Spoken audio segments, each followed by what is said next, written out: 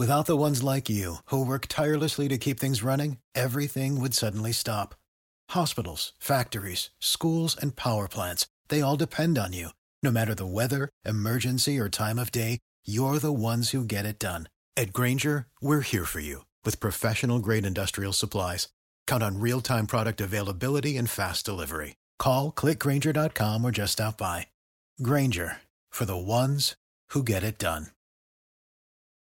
Hey there, this is Henry Grabar. What Next is on vacation, and they asked me to pick a favorite episode for an encore. I like this one from March about Ilhan Omar and anti-Semitism. It feels particularly relevant right now in the wake of President Donald Trump convincing Israel to bar Representative Omar and her colleague, Congresswoman Rashida Tlaib of Detroit, from entering Israel. Here's the show.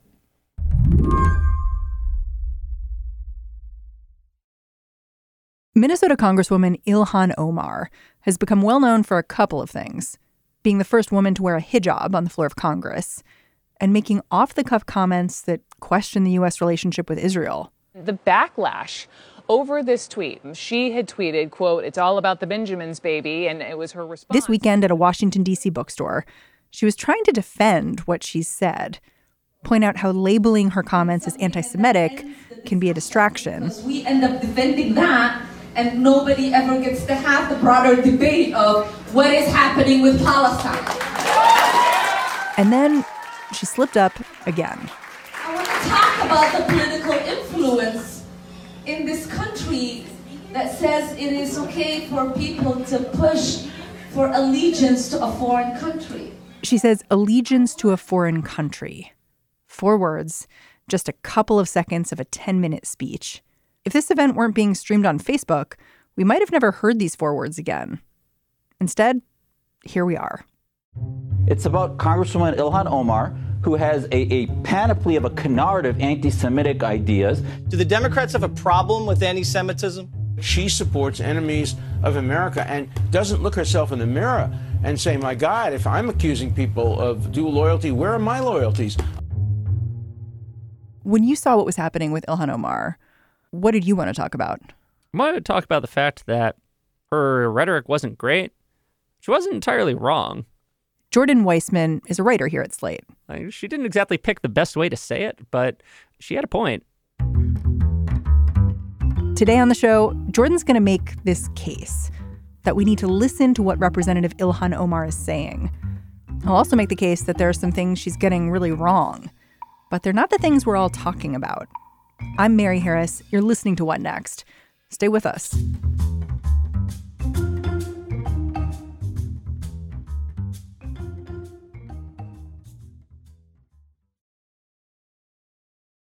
This episode is brought to you by SAP. First, the bad news. SAP Business AI will not help you generate cubist versions of your family's holiday photos, but it will help you understand which supplier is best to help you roll out your plant-based packaging in Southeast Asia, or identify the training your junior project manager needs to rise up the ranks, or automate repetitive tasks while you focus on big innovations.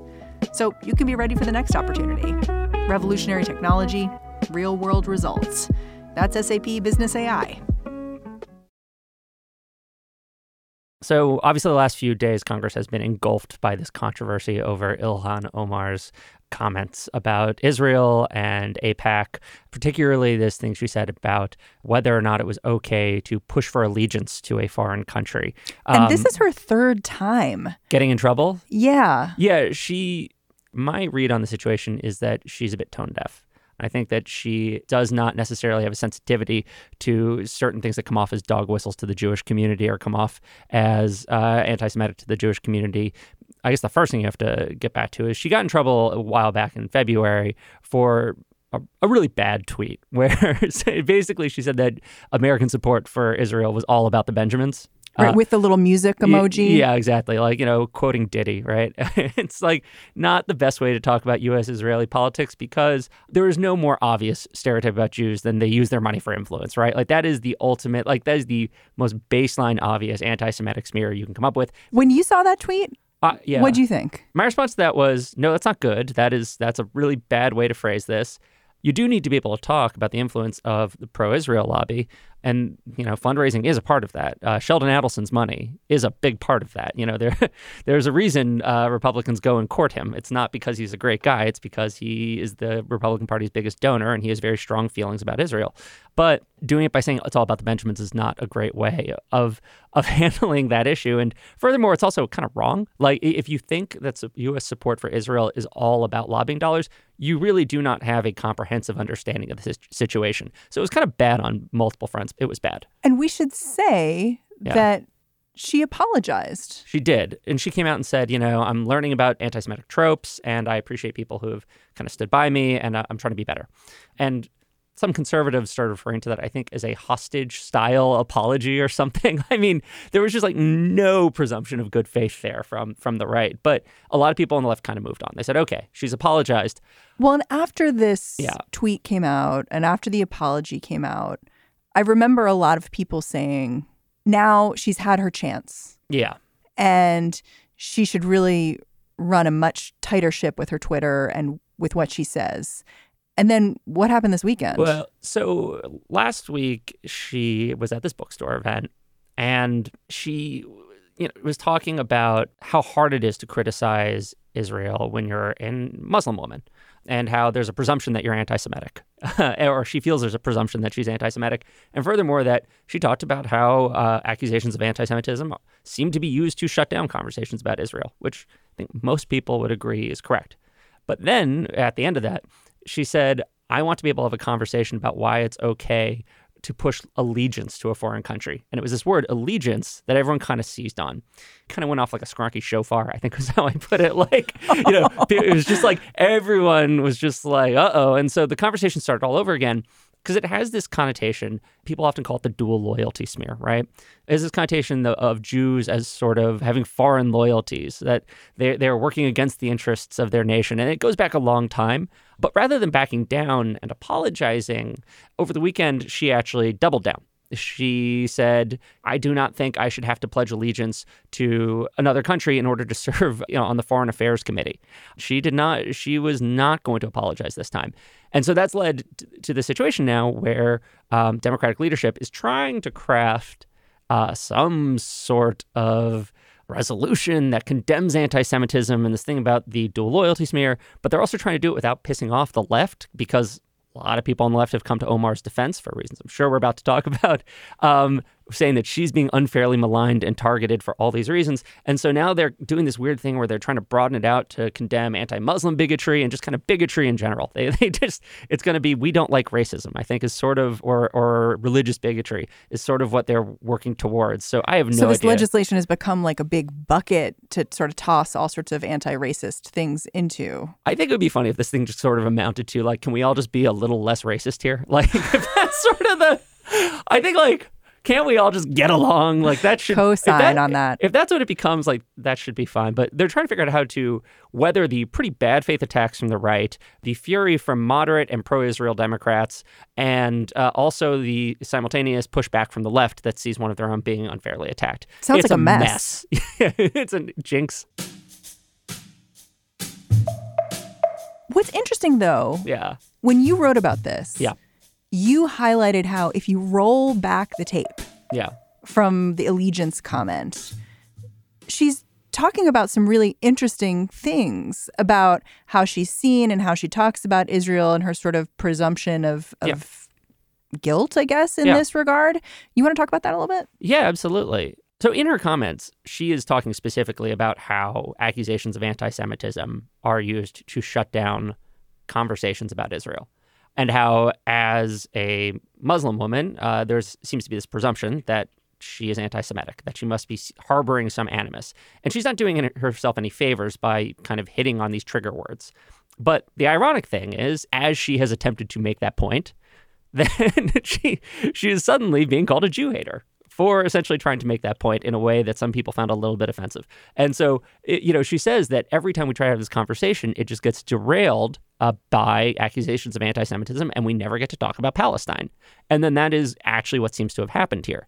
Now, whether or not you think that's fair because she used this word allegiance, it is what unfolded. It's like she's pointing to the stands. It's like, look, this is where the ball's going, Well, it's interesting to me because you pointed out how Will Salatin in Slate Yeah. wrote a piece when Netanyahu spoke from Congress, sort of criticizing what went down, and he used the word allegiance. So let's strip away the historical connotations of that word allegiance, right? Let's just say that it's kind of a generic word for something a little stronger than ordinary support for a country. You know, it's unconditional support or reflexive support.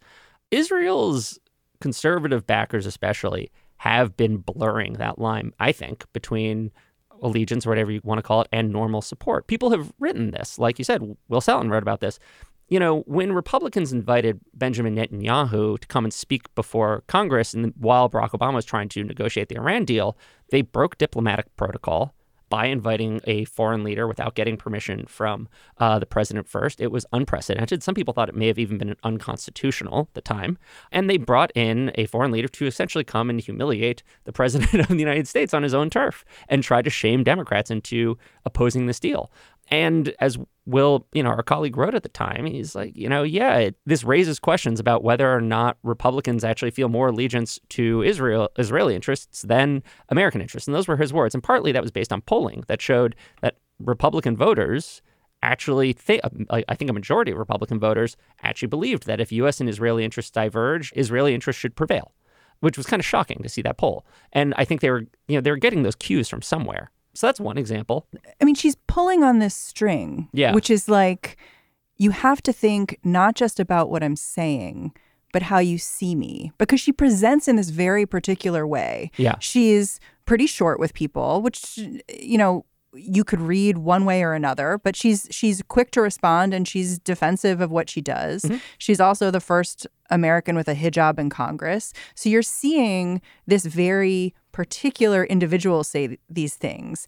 If Lindsey Graham was saying these same things, would we be reacting this way? It might be something that we react to strongly, but would it sort of be such a strong part of the news cycle? Would we be filing some legislation in Congress that's about anti-Semitism? Yeah, I don't think it's likely. I don't. Part of it is that she is a supporter of the BDS movement, which is right now, I think, the most hot button thing in U.S.-Israeli politics. We should explain. Explain what the letters are. Yeah, BDS, it's boycott, divest, and sanction. And the idea is basically treating Israel the way you treated South Africa during apartheid, which is we're not going to fund a government that is doing things we don't agree with. Yep. And it's a movement on college campuses and states. And I think a lot of Jews, even progressive Jews, have complicated feelings about BDS. Some support it, some don't. She is a very vocal supporter of it. And as a result, she is very much a target for AIPAC. And she's very much a target for pro-Israel lobbyists and politicians because she's staked out this stance. And so aside from her identity, aside from who she is, also there is this policy reason why they want to go after her.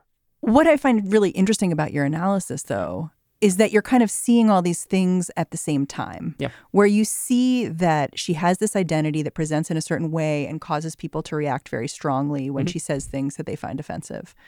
But that she's also getting things wrong about the U.S.-Israeli relationship. Yeah.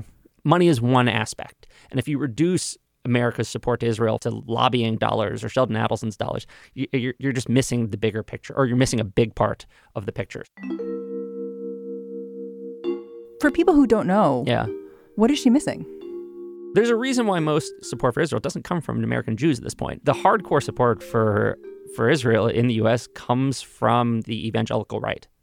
That is the real backbone of support at this point. And it's the Mike Pences of the world. The Mike Pences of the world. And you can get into the reasons why. I mean, there's this sort of eschatological thing where some Christians clearly think that the Jews have to go to Israel to bring the Savior back. And then some Christians just think the Jews are sort of have a historic claim on that land and therefore they deserve it. There are all sorts of things. But there are all these religious reasons why evangelicals back Israel so strongly. That's one of the reasons why you see AIPAC and you see Netanyahu and you see the Israeli government doing less outreach to American Jews and taking stances like cozying up to Donald Trump the way they do that are going to alienate American Jews. But they know that's not really where their base of support is at this point. To be fair, yeah, does she associate the support with Judaism? Because in what I've seen, she's always talking about Israel. Yeah. But this is the never-ending saga of what is anti-Semitism, right? Like, she's very clear. She says, I'm not talking about Jews. I'm talking about Israel, and AIPAC and lobbyists. She says that over and over again. The thing about Israel is whenever someone's criticizing it, right? And I guess for people who don't get why criticizing Israel could be considered anti-Semitic, because there are people who just don't get that. The question in most Jews' minds is, if you're only criticizing Israel, why is it that you're only picking on Israel? Why is it that you're so focused on what's happening in this one state versus, say, what's happening in China with the Uyghurs, or, the way India treats Muslims or whatnot? Like, there's, why is it that you are so focused on the Jewish state? And the classic formulation now is like, Israel is the Jew amongst states, right? All the old classic anti-Semitic tropes that used to be applied to Jews as people are now applied to Israel. And I don't think that's totally fair, because sometimes the criticisms are just of, its occupation, are of its human rights record, and are totally valid. But the point where you cross the border from, serious, legitimate political criticism to something that's more conspiratorial and anti-Semitic is often the eye of the beholder, and it is hard to tell sometimes. Part of this conflation is coming from our leaders themselves. Yeah. Because when anyone is asked about support of Judaism, the first thing out of their mouth is, I support Israel. Yeah, so this is my favorite tick on the right. The "but I support Israel" excuse, right? It's like the "I have a black friend" when you're accused of racism. It's, when guys like Steve King, who pals around with anti-Semites, or not anti-Semites, but white nationalists, let's call them that, retweets actually open white nationalists. When he is accused of anti-Semitism or perpetuating anti-Semitism, he often says, well, no one is a stronger supporter of the Jewish state than I am.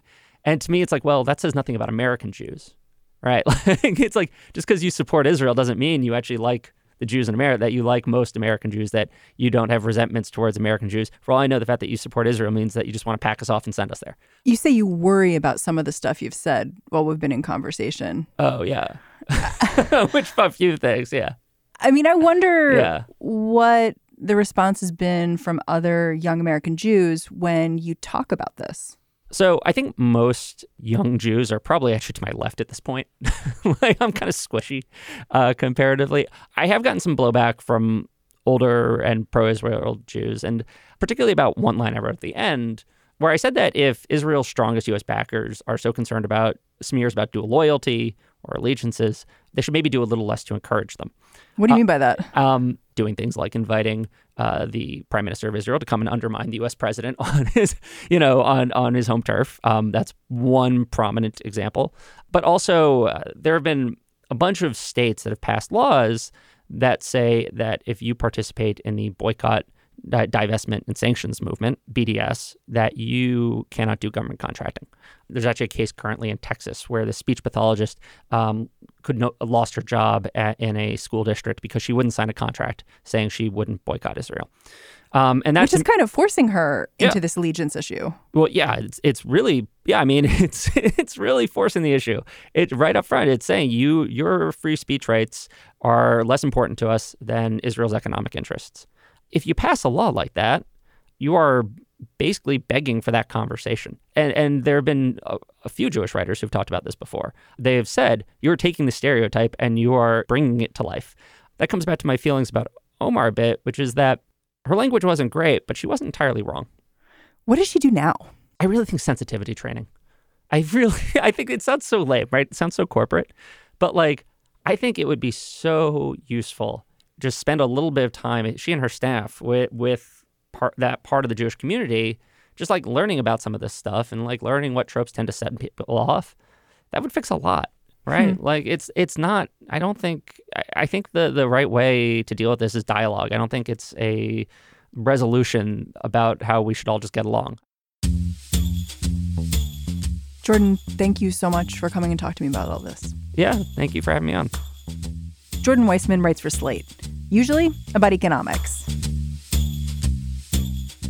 All right, that's the show. What Next is hosted by me, Mary Harris, and produced by Mary Wilson, Jason DeLeon, and Anna Martin. You can make the world a much better place by logging on to Apple Podcasts and leaving us a rating or review. We are reading them. It is a big favor when you do that. Helps other people find us. Thanks for listening. Talk to you tomorrow. When you write articles like this, do you gird yourself for the feedback? Oh, yeah. one person found me on Instagram and called me a schmuck in front of my mother. It was like, I got a notification in the morning. It just said, "You're a schmuck." And I was like, are you kidding me? Like, just yell at me on Twitter like everyone else. Without the ones like you, who work tirelessly to keep things running, everything would suddenly stop.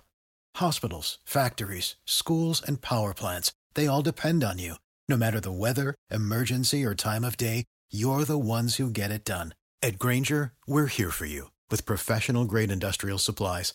Count on real-time product availability and fast delivery. Call, click Grainger.com, or just stop by. Grainger, for the ones who get it done. I'm Dahlia Lithwick, and I'm host of Amicus, Slate's podcast about the law and the U.S. Supreme Court. We are shifting into high gear, coming at you weekly with the context you need to understand the rapidly changing legal landscape. The many trials of Donald J. Trump, judicial ethics, arguments and opinions at SCOTUS. We are tackling the big legal news with clarity and insight every single week. New Amicus episodes every Saturday, wherever you listen.